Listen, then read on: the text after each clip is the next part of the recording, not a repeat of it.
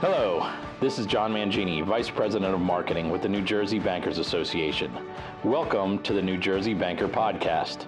Today, our President and CEO, Mike Affuso, sits down with Julie Roginsky, founding partner of Comprehensive Communications Group, former Fox News co-host, and advisor to politicians such as Governor Murphy and Senators Booker and Lautenberg, to discuss the upcoming midterm elections, key issues facing New Jersey, and the potential impact this election cycle could have on the banking industry.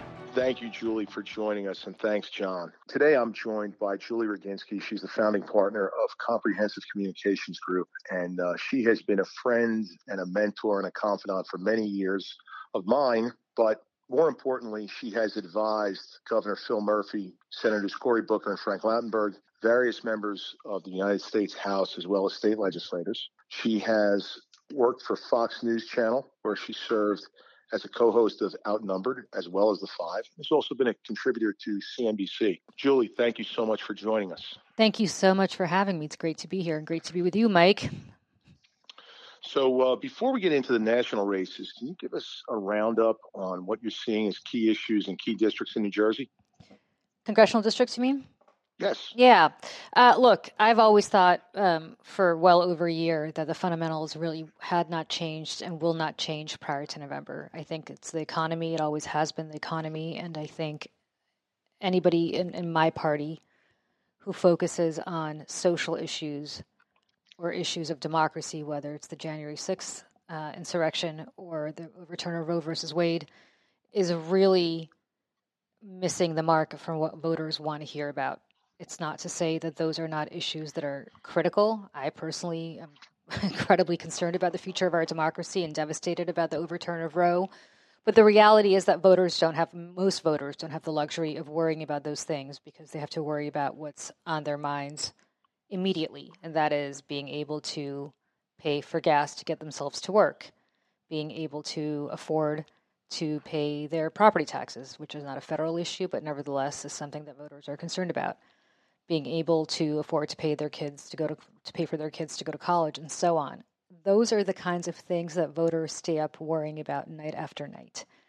They don't stay up worrying night after night because most voters don't have the luxury of worrying about those things, and you only have so much bandwidth about being able to access an abortion, especially here in New Jersey, where until there is a federal ban on abortion, which very well may be possible if Republicans come into power, both in the White House and in Congress eventually.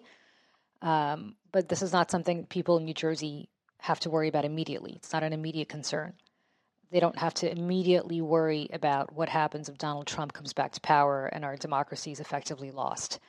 And so based just on those issues alone, it continues to be the economy, whether it's the rising cost of produce or the rising cost of gas or the perennial fiscally sensitive nature of taxes that voters always worry about. But this is something that I think my party, the Democratic Party, would be remiss if they didn't focus on almost exclusively leading up to this election. So what do you think? Those are the key issues. So what do you think about the key districts in New Jersey? So the key districts in New Jersey are the same districts that used to be Republican, but then became Democratic when Donald Trump was elected, first in 2016 with Josh Gottheimer, and then again in 2018 with Mike Sherrill, Andy Kim, and Tom Malinowski. Redistricting last year made most of those districts more friendly towards Democrats. And barring a massive tsunami, I don't see Josh Gottheimer, Mikey Sherrill, or Andy Kim losing.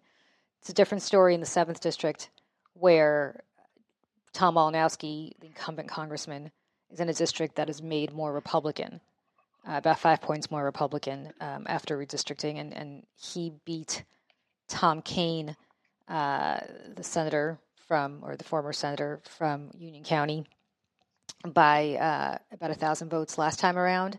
There are 5,000 more Republicans in that district than there were last time around. Now, I think Malinowski's been running a very good campaign. I don't know that Kean has been running the best campaign, but the tide may be such that it won't be enough for Malinowski to hang in there. That's the one I would keep an eye on going into this November. Okay, so we look ahead and we look back and we look at polling, right? And polling has been a little funky ever since the 2016 race. So, in your opinion, are Republicans being undercounted in the polls? Are some Republicans not answering polls? Is it harder to poll Democrats in urban areas? How valid are the polls? And I know, in New York, we actually saw two polls on the governor's race this week that have been, pretty disparate. So what's your feeling on polling and how it's being done these days? I think polling misses the mark tremendously, and you only have to look at the last governor's race to see how much it misses the mark. You had poll after poll showing that Phil Murphy was winning by double digits or somewhere close to 10 points. When the election actually was said and done, he won by 3. The reason for that is twofold. One is in an era, and this has been going on way before 2016, pollsters have been warning about this for almost 2 decades now. But in an era where we communicate in 140 character spurt, and in an era where people send emojis as opposed to responding in full sentences anymore, most people don't have the time, the luxury, or the inclination to sit on a polling call for 15 to 20 minutes. Some people do. People who are retired, people who don't work, people who don't have to rush to their job because they're being paid by the hour, people who aren't suspicious of pollsters, as a lot of Trump voters are. Those people have time to sit around and answer calls, but that's not most people. And so from that perspective, I think it's gotten harder to poll even before 2016. What's equally as important to think about is the fact that pollsters tend to ask the questions that they want to ask, right? So, for example, they'll say, what do you think about Phil Murphy? We use the governor as an example. And most people will say, oh, I like Phil Murphy. He's a good guy. He's done a good job, right? So people will say, oh, okay, Phil Murphy's job approvals are through the roof. Or if you had to, Phil Murphy were running against a Republican, what do you think? And they'd say, oh, no, Phil Murphy, I'm a Democrat. I'm going to vote for the Democrat. What focus groups, which I'm a much bigger fan of, show is something very different. And I'll give you an example. I did 4 focus groups. I didn't actually do it, but I observed 4 focus groups of primary Democratic voters in January of 2017. This is the Democratic base. And if you ask them what they thought about Governor Murphy, they would say to you, oh, I like him. He's a good guy. And then you start delving into, well, what is it that you like about him? Or what is it that you don't like about him? And when you actually start delving into that, the truth comes out, right? And there's a whole litany of complaints that they have that are some specific to Governor Murphy, others just specific to the fact that he's the incumbent governor. And if it were Governor Smith as opposed to Murphy, they'd have the same complaints, but nevertheless, he's the guy in charge. And so once you hear that, which a poll can't really quantify the same way that a focus group can qualify, I heard that and I turned to the person who I was observing these focus groups for, and I said to him, oh my God, I think this governor's in a lot more trouble than polls show. And he said, no, that can't be. Look at these polls. He's leading by so much, and he's going to win by 10 points, and so on and so forth. And the public polls showed the same, right? It wasn't that internal polls. But the reality is, because we don't ask voters what they want to talk about. Very often when we poll, we ask voters what we think we want to talk about. And things that poll well, I keep saying this, and I wish people really took it to heart, things that poll well are not things that get voters to the polls. Abortion polls really, really well.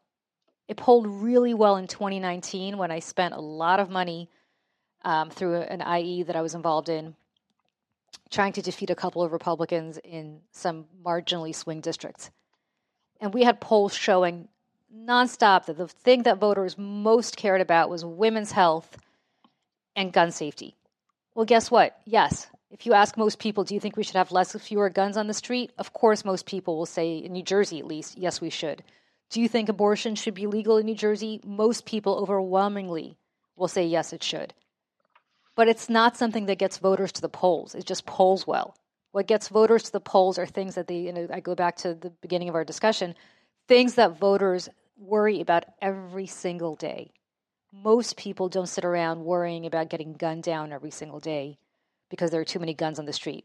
It's something they really wish weren't the case, but they don't worry about it inherently every single day. Most people don't sit around thinking, oh my God, I'm going to need an abortion today. Where do I get one? Even though they want the ability to get one if they need one. But they do sit around every single day worrying about how to pay the bills. Absolutely. It's a very interesting dynamic, particularly among the activist crowd, where I think you have a situation of, both groupthink and confirmation bias, and I think you have it just right. But that all said, it appears that we are headed towards some type of divided government after the midterms.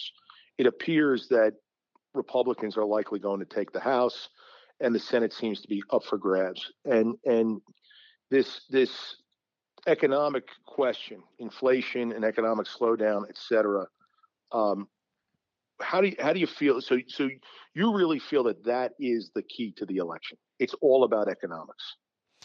I do, but I also think, look, if you're Tom Malinowski, for example, which is really the premier race in the state at the moment, you are running against an opponent who has been in public office for 20 years, in state office. And yet property taxes are through the roof in his district and in New Jersey, right? He could have addressed some of these issues at the state level, but for whatever reason, he didn't. I mean, there is something to be said about using that as the cudgel with which to beat Tom Kean. I don't know that the cudgel that I would be beating Tom Kean with on a daily basis is abortion. So my point is, just because you're a Democrat and your party's in power doesn't mean that you don't have an economic cudgel with which to hit your Republican opponent. It's just that's what I would do. That's what I would do relentlessly. I would have this debate about economics, especially with opponents who have a record, right? And some of them do, like Tom Kean, for example. So, there is a smart way to do this, and I'm not suggesting that Tom Malinowski's not doing that, because I think he is. But I think sometimes we let the shiny object divert us, which is, oh my God, there's an authoritarian threat to our democracy. 100% there is. I Julie, spend a really, really, really inordinate amount of time worrying about it. Actually, it's something that keeps me up at night. But I also have the luxury of worrying about that because I've been incredibly fortunate to have the luxury of not worrying about having to pay a few extra bucks for gas or a few extra bucks for groceries. Most people are not in that position. And that's all I'm suggesting. And so from a from a divided government position, in the summer, I think Democrats overwhelmingly saw this anger about Roe, right? And they thought, okay, we're going to ride this all the way to the election. And maybe I'm completely wrong. Maybe we somehow still will. But I've always doubted that, and I continue to doubt it. And it remains to be seen whether, I'm right or wrong. We'll know in about a month, less than a month, a couple of weeks. So I want to turn to the stock market because, New Jersey certainly is a bedroom of New York City. And we're in the third quarter statements are either in the mail or people are pulling them up. And the broad market is down 20% year to date. Do you think that has any effect on the election at all?